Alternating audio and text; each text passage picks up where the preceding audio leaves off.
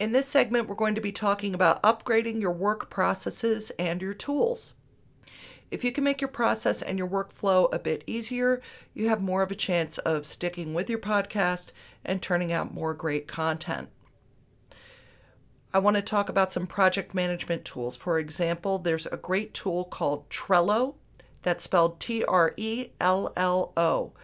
If you go to the courses section in the Academy, click on Intermediate and scroll down, you'll see that we have a course about how to use Trello. There are other web-based scheduling and organization tools such as Doodle and another one called Calendly.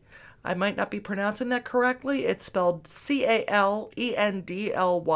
Your task for this module is to let us know which part of your workflow you struggle with the most in the course classroom forum.